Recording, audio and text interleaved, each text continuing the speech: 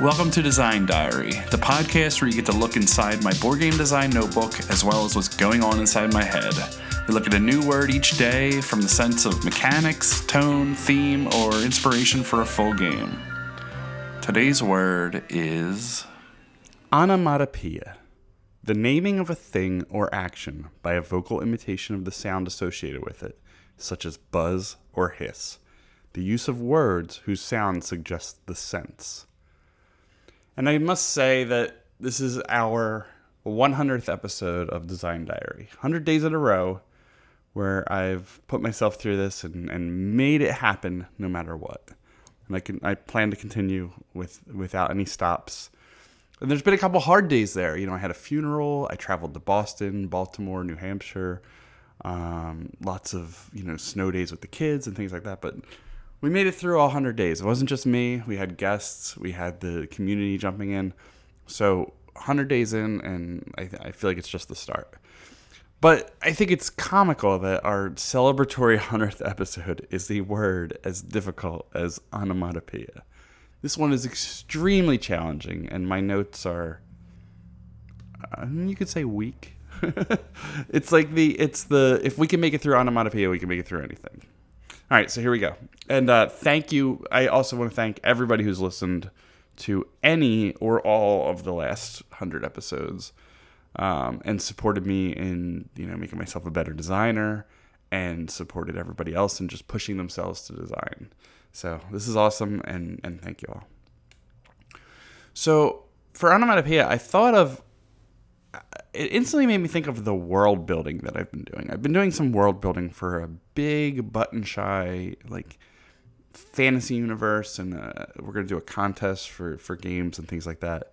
But we're starting, from the ground up in building this world. Now, a lot of it will be things that you've seen in other games and genres and things like that. It's a fantasy setting, but and you don't have room to build everything from scratch. You can't just say every single word of our language. There's no such thing as a mountain. We need some familiarity, but there is room for actions, for example, running, being called something different in that world. And I feel like something like that is neat. What's the sound of running? Like a boom, boom, boom. Like a boom, boom, boom could be running. Boom, boom, boom is a little comical. And I feel like all of them are comical. Buzz was probably comical the first time someone said it. But bum, bum, bum being running. Attacking could be clash, which is already used as an onomatopoeia. It could be, I'm trying to, psh, it's a hard one. Psh, psh, P-S-S-H. These are hard to say and spell, and it's hard to make new words. But defining actions by their sounds in a time when everything is new and ready to be explored is cool. So I thought of with that fantasy setting, actions that are unique to that setting, and I'll give you an insight to it right now. There's a group of people that live above ground, and there's a group of people that live below ground. And the passing between the two of those areas is essentially, going into a cave, jumping into a hole. But it could be a little more cinematic than that. And it could be a wash. I don't know what that means. And even how you spell it, wash, W-A-S-H, that's wash, W-A-A-S-H. That's the sound of going between the two areas, wash. But I don't know. I mean, that's crazy design space. It's so hard to come up with something. But from a gameplay mechanics side, I said this is really hard. And I thought of going with some sort of word game. And that seems natural, like a party game or a word game. But I thought of taking it down and into, the more gamer side and complex side, and saying an action selection game. So whatever the game is, and I had letters incorporated or alphabet incorporated or something like that. Let's just say it's a big city and there's a city map and there's actions associated with spaces. So it could be an action selection or it could be a worker placement style game.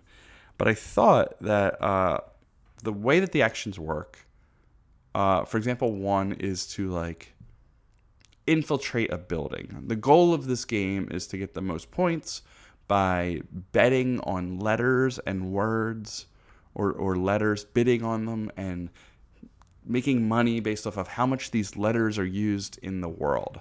So an action that is infiltrate a building. And to infiltrate a building, you might gain access to some of their secrets or something along those lines.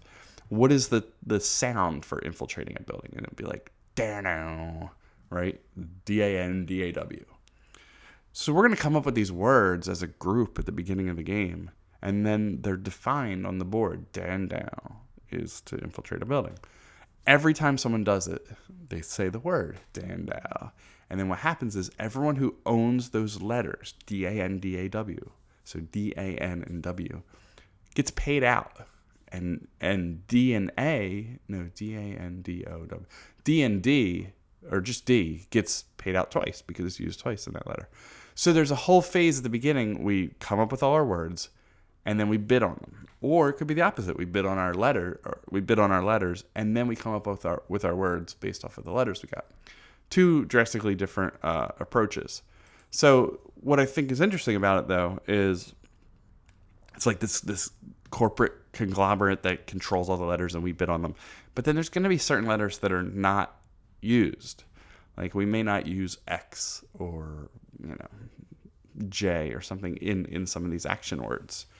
The letters that you don't use are going to go to an area that plays very differently. And I thought of a couple things. I thought one, maybe you use them for player names or things like that. But I thought more interesting is like the dump, like the town dump has these extra letters, and you can take them from the town dump, or you can put them in the town dump. And there could be just some other, scoring thing based off of that. And maybe like you use them to form new words or to adjust words or things like that. But it's just a weird approach to a word that is impossible. I mean, this word is really hard. But I mean, that was my thought. Bidding on letters, coming up with words, using those words as actions, and getting paid out for them. I don't know. There might be something there, but we're 100 days in, so we're allowed to have an off day. Anyway, if you have anything for onomatopoeia, blow my mind by telling me what it is. Join us at Board Game Geek in the design forums, Twitter, everywhere else. Tell me what you think of this podcast. You can, I don't know if there's reviews on iTunes. I have no idea. After 100 episodes, now it's time to look back and say, what am I doing right and what am I doing wrong? But tell me. I don't know. I have no idea. I'm just writing in my diary, reading it to you, having cool guests on. But, let me know what you like and what you don't like. Thanks again for joining me. We'll do this again tomorrow and every other day this week. Thanks.